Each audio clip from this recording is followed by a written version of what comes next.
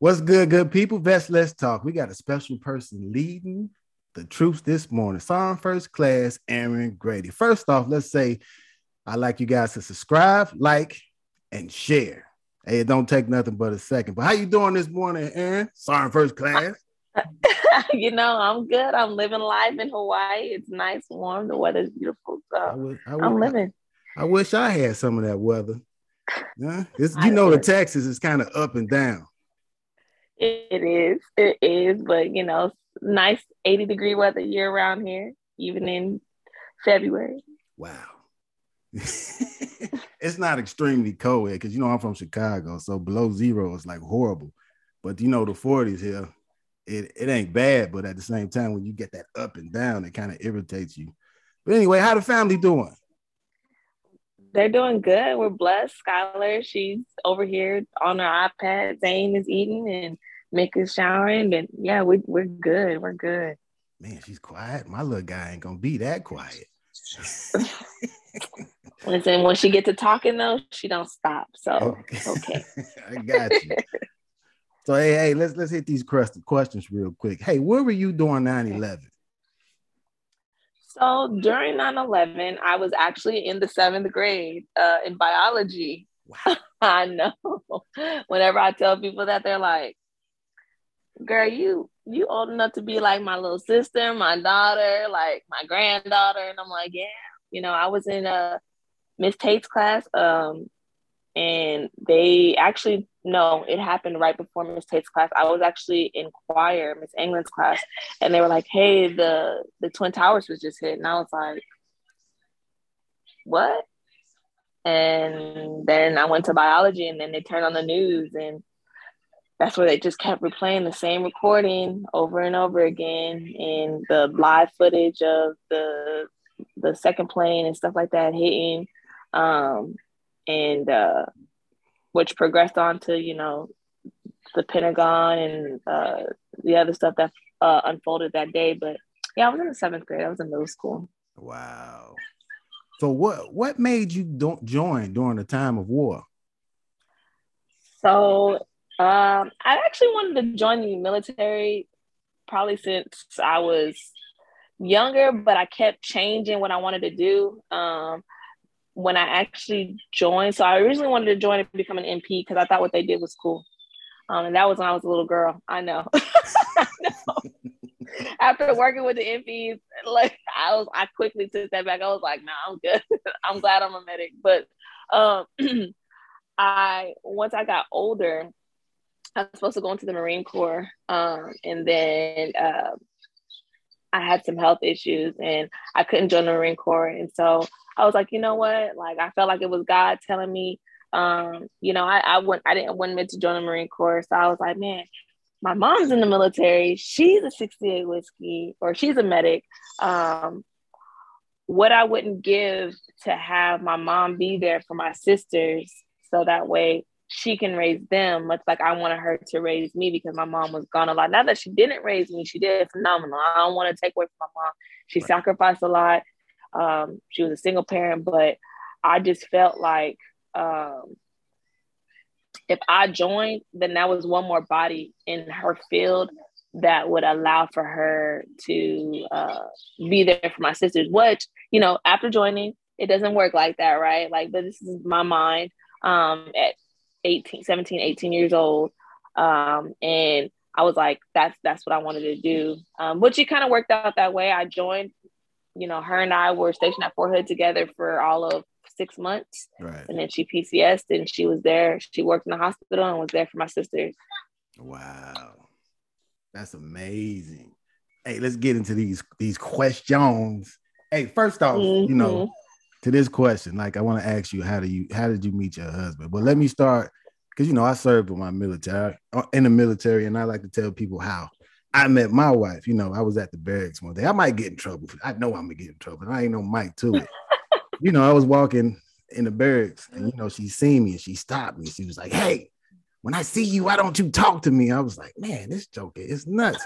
And then, but I kind of caught that as she opened the door, but like, yeah, she was on my heels. She was kind of jocking me a little bit, Oh my goodness! I know I'm gonna get in trouble, but that's okay.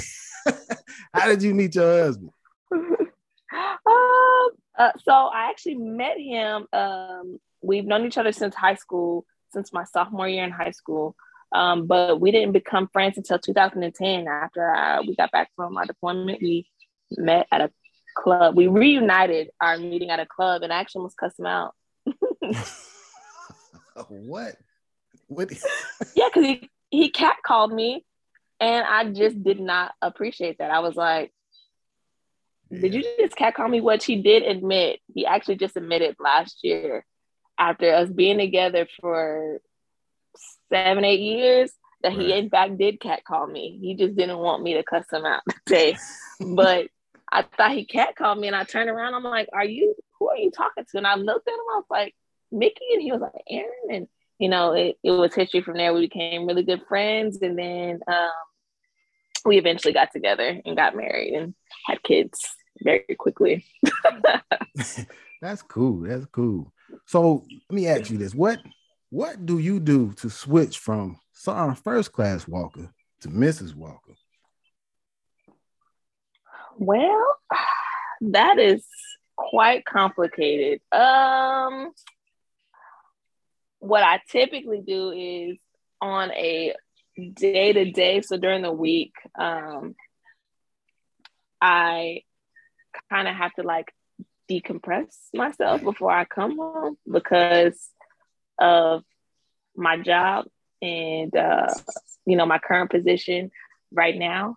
So I kind of like have to take little moments to myself before I can become Mrs. Walker. Now, I will, in short instances, go from Sergeant First Class Grady Walker to, Mrs. Walker when I have to, like, when I'm talking to somebody in a professional capacity and I have to go from being an NCO to being Mrs. Walker. I am able to do that, but to give my family me, I have to kind of take moments to myself because the Army does consume a lot. You're right. And that's kind of big. And I see that in a lot of households. They kind of carry over what they deal with. Not only, let's say, for like the military, because I share a little bit. Me, I was a parole officer for a couple of years. And there was a lot of things that I've seen and dealt with that I really couldn't handle in my mind due to certain things. But at the same time, it's hard to bring yourself to a certain mindset when you're dealing with all these people all day with all these questions, and you just got to jump through so many hoops just to come down to somebody else's standard. Then you come home and you have to be this motivated, and you have to be another type of person. It's like the hats. You wear so many throughout your day and throughout your life. But so, okay, would you say having your spouse as a best friend allows for a successful marriage? So, okay, a lot of people get this mixed up: perfection and successful. Now, there's no such thing as a perfect. Let's understand that, a perfect marriage. Now, success is building blocks. It allows you to get things wrong before you get it right. Now, perfection, I've never seen it. I don't know what it is. I don't even think it exists.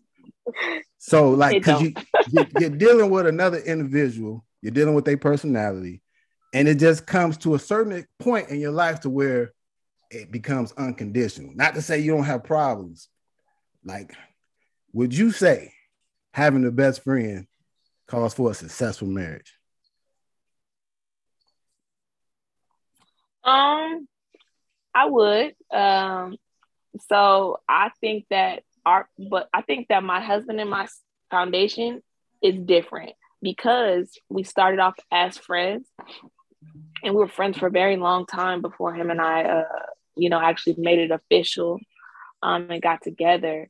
We were kind of able to know each other a little bit better. Now, the capacity in which we know each other now, or we're still, because I feel like we're still constantly, there's always some type of new that I'm learning about my spouse and he's learning about me. Just as we get older, we're constantly changing. But I would say that having him as my best friend has absolutely been like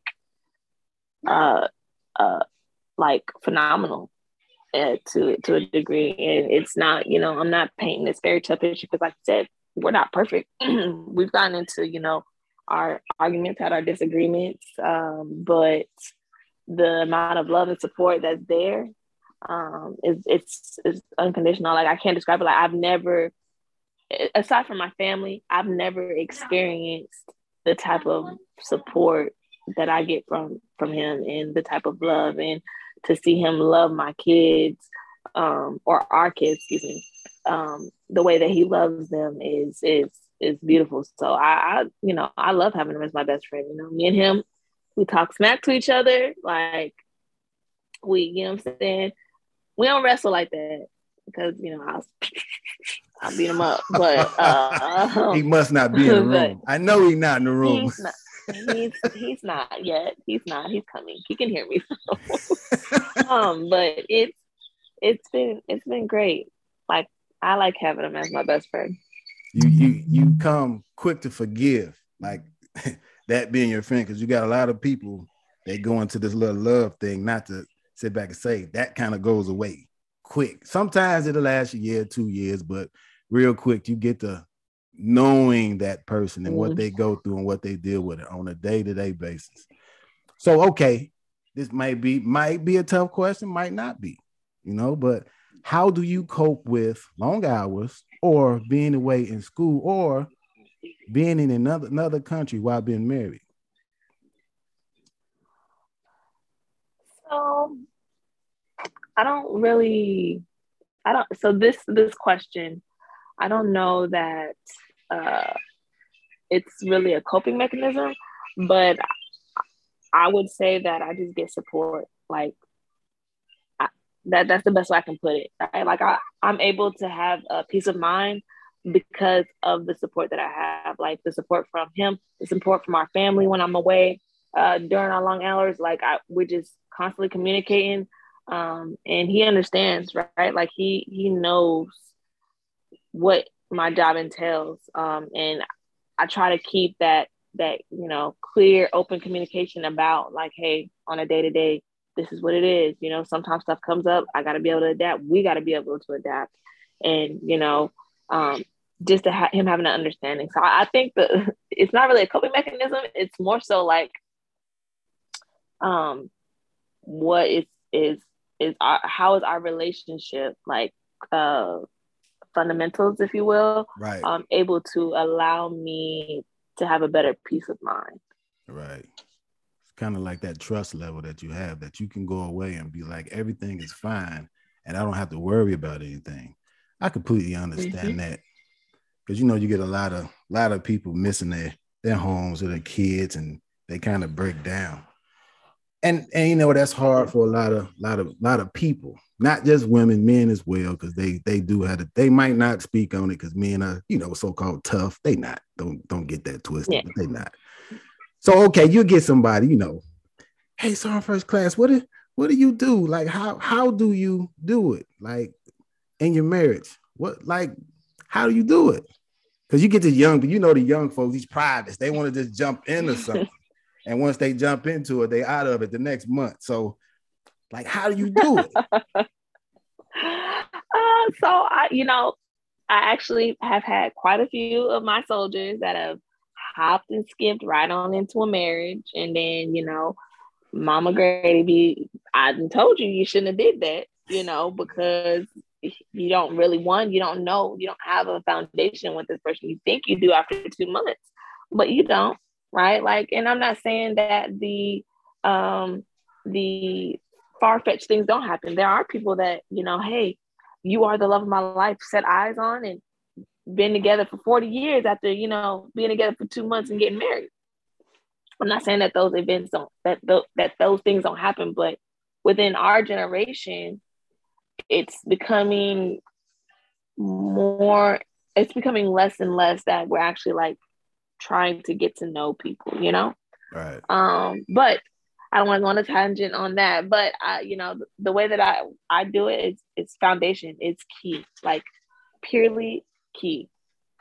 Foundation, having a good base, solid base, is how I make it. And how I'm able to, you know, go on a day to day and, you know, my marriage not be completely destroyed. Now, sometimes the Army does get in the way. And again, we just communicate and we talk it out and talk about it. And I vent and, you know, remind my spouse that, like, hey, thank you.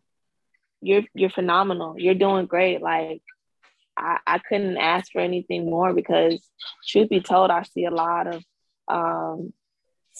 spouses who, you know, they take their military service member spouse for granted, or they, you know, they're very selfish.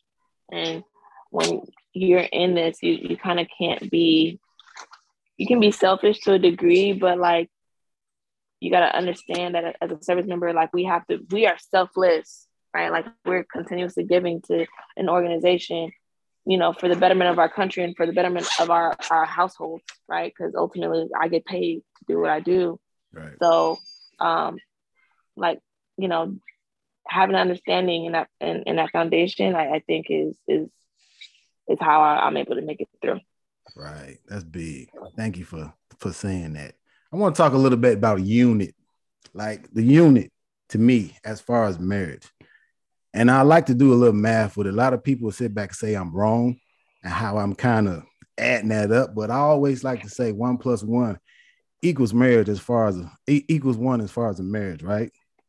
Like the 1 and 1 being the person, and you know, you connect to the whole. And I'm not even going to add my son to that equation, because he's going to be 18 and he's going to leave the house. And what do you have? There's me and a knucklehead person I married. I'm gonna get in trouble for that too. But that's okay. Yes, you are.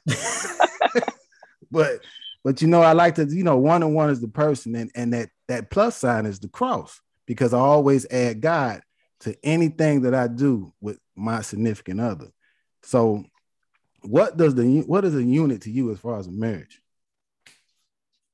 I would have to concur with what you said. I think that the unit is us being one as a whole, as a solid. Like, you know, often people are like, who wears the pants? And it's not like that. It's not like that. There's got to be balance, you know. My husband wears one pants leg and I wear the other pants leg, and we just march along, you know. There's no such thing in my household as, you know, well, you're responsible for this and I'm responsible for that. Like, you know, the socio roles like that have been established. Like, there's no such thing as that. And we're kosher. Like, if the trash needs to be taken out, I take the trash out. We are one team, one fight. And that's how we truck it along. Right. That's outstanding. I like to thank you. Thank you for giving me some of your time. You know, this is your day with your family. And I thank you big time. I appreciate you for doing that. I appreciate you for sharing a little bit with the people. I appreciate you. Yes, no, thank you for having me. I mean, I thank you for even considering me to be a part of your show. I'm grateful for that, for sure. Do you have anything motivational to say to the people? If you don't, that's okay. Before I get out of this town, I would say, you know, as it pertains to marriage and love, man, just keep hope alive and stay faithful, because it can be difficult, it can be trying, but love conquers all, man. That's for it. Sure. There we have it. And that's from Sergeant First Class Walker. Hey, man, this is Best Let's Talk. Who's up next for the formation, man? We always here to put out information and help you guys grow as a person and as a unit. Hey, who's up next for the formation?